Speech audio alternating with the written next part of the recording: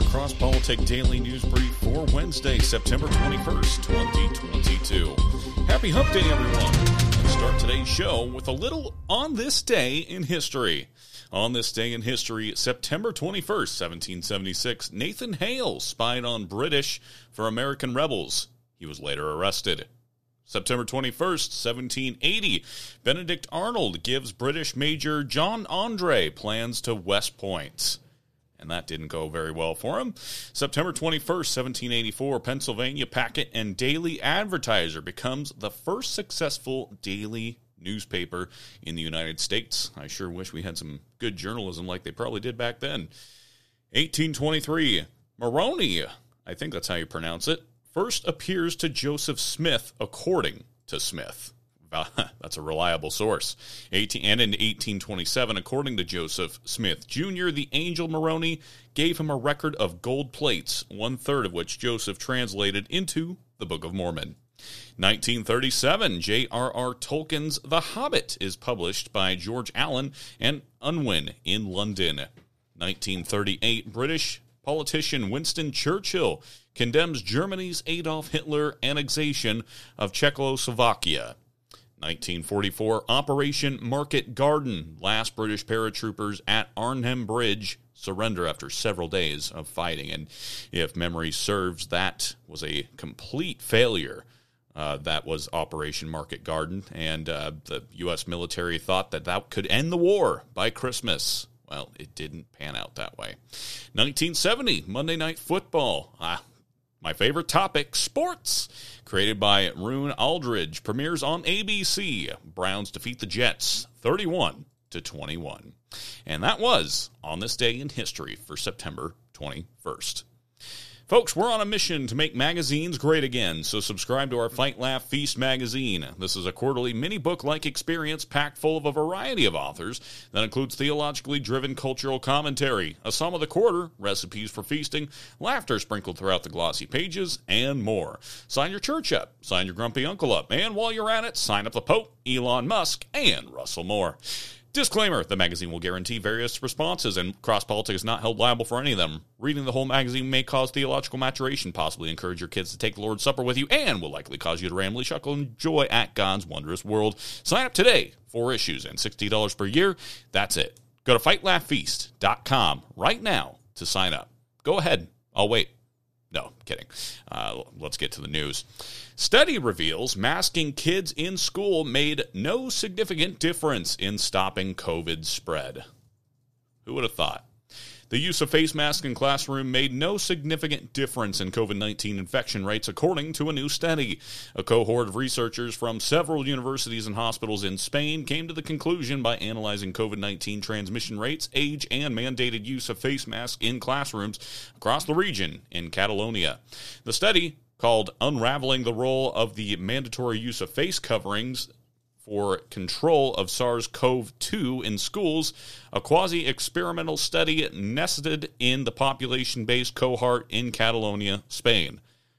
That was essentially the entire study, that title. Good grief. Compiled data from 1,907 schools with a total of 599,000 pupils, roughly, a little more, during the first term of the 2021 academic year. It was included in August's edition of the peer-reviewed Journal Archives of Disease and Childhood, which is part of the British Medical Journal, BMJ Group.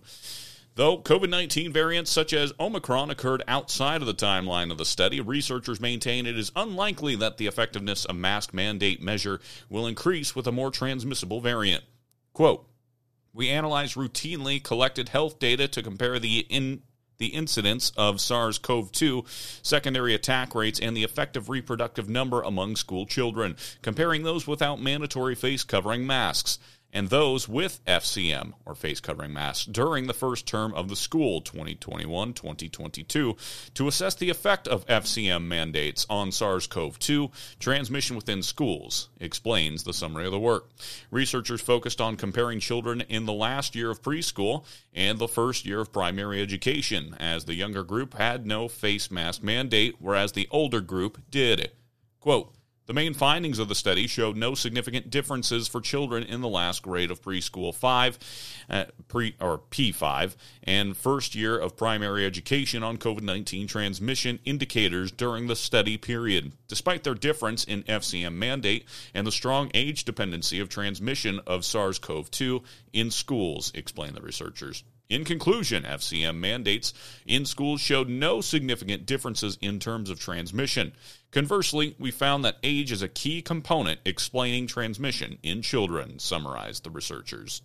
The Spanish case study follows additional studies demonstrating the failed efficacy of face masks to prevent the spread of COVID-19, even exacerbating the spread of the virus in certain demographics.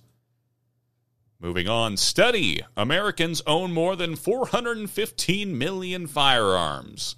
Americans now own more than 415 million firearms, according to Georgetown professor William English. This was a key finding of the National Firearms Survey that was conducted last year by Denver-based research firm Sentiment at the request of English, a professor at the McDonough School of Business at Georgetown University. English is a political economist interested in ethics, education, and public policy. The survey, which is part of a larger book project, is reportedly the largest ever undertaken regarding U.S. gun owners. The survey was administered to about 54,000 U.S. residents aged 18 and older, focusing on 16,708 gun owners who were provided with in-depth questions about their ownership and use of firearms, including defensive uses. The purpose of the survey was to shed some light on a social scientific view of the reality of how guns are used and owned in America today, English said during a September 11th podcast produced by The Reload, a publication focused on the policies and politics surrounding firearms. Quote, and the attempt was to make it the largest survey of gun owners yet done, particularly so that we can get statistically informative information in all 50 states. Probably the last survey of this scope was done back in 1994, but it's now more than a quarter century old, English said. He also teased the findings of the survey in a May 18th summary on an academic website called Social Science Research Network, but updated the summary on September 13th to add the 415 million figure for gun ownership, because the U.S. Census Bureau now estimates the U.S. population to be 333 million people. The 415 million figure means that there are about 1.25 firearms for every person living in the United States.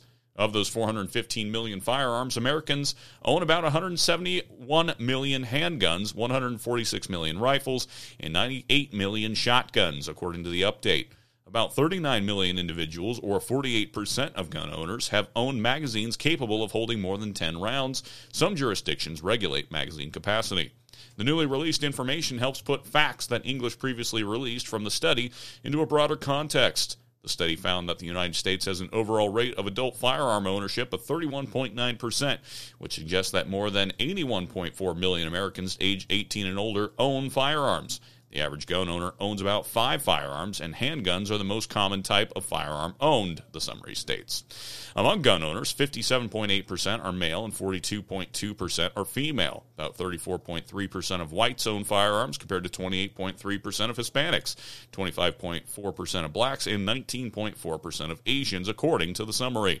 Nearly a third of gun owners, or 31.1%, reported in the survey that they have used a gun to defend themselves or their property, often more than once. The report summary estimated that firearms are used defensively by their owners in about 1.67 million incidents each year.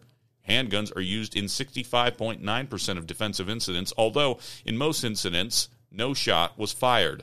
About a quarter, 25.2% of defensive incidents, took place inside the gun owner's home, and a little more than half, 53.9%, happened outside of the home but on their property. Almost 1 in 10, 9.1% of defensive gun uses took place in public, and about 1 out of 30, 3.2%, took place at work, according to the summary.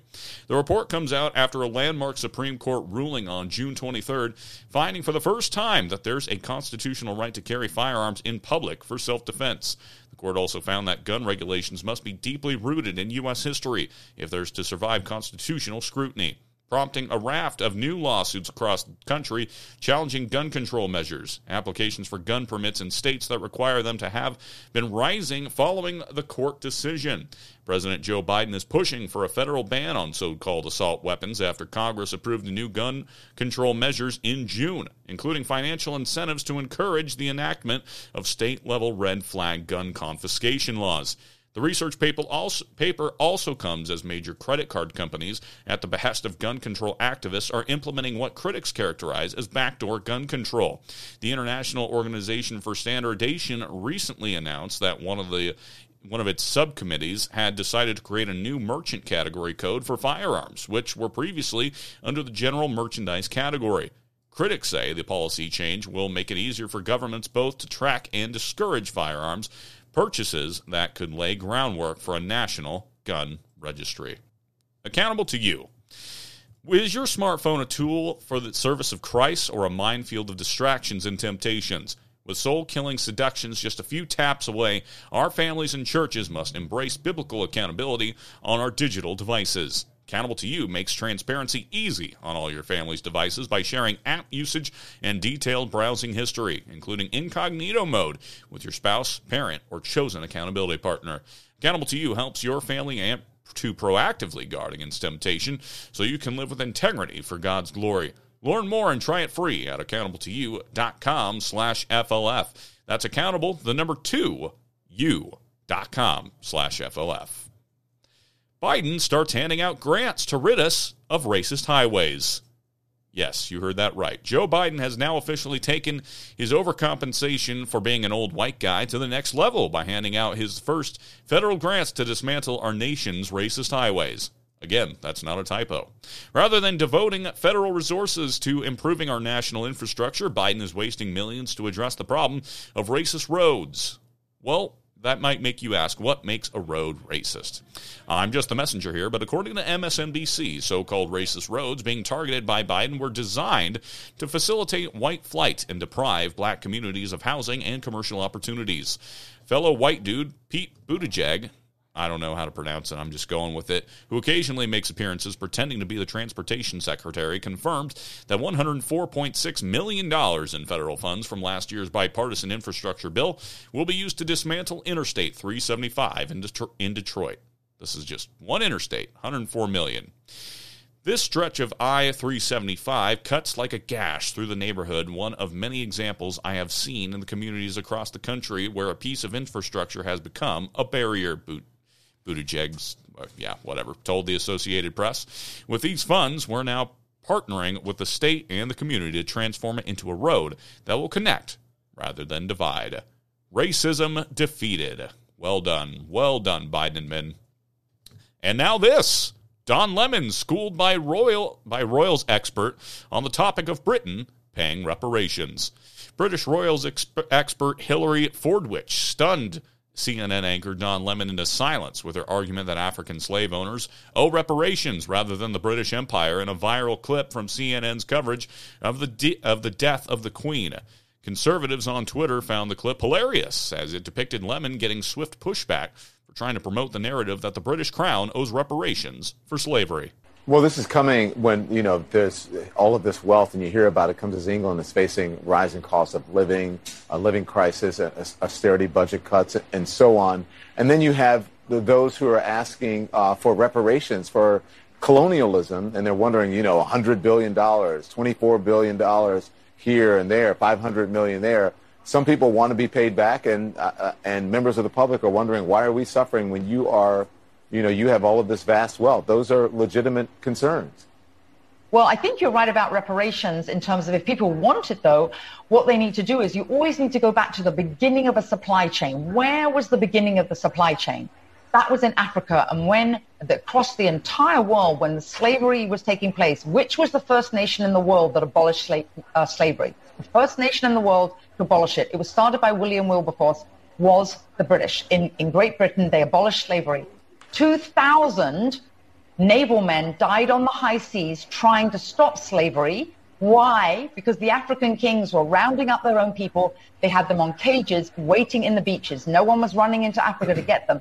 And I think you're totally right. If reparations need to be paid, We need to go right back to the beginning of that supply chain and say who was rounding up their own people and having them handcuffed in cages. Absolutely. That's where they should start. And maybe, I don't know, the descendants of those families where they died in the high seas trying to stop the slavery, that those families should receive something too, I think, at the same time.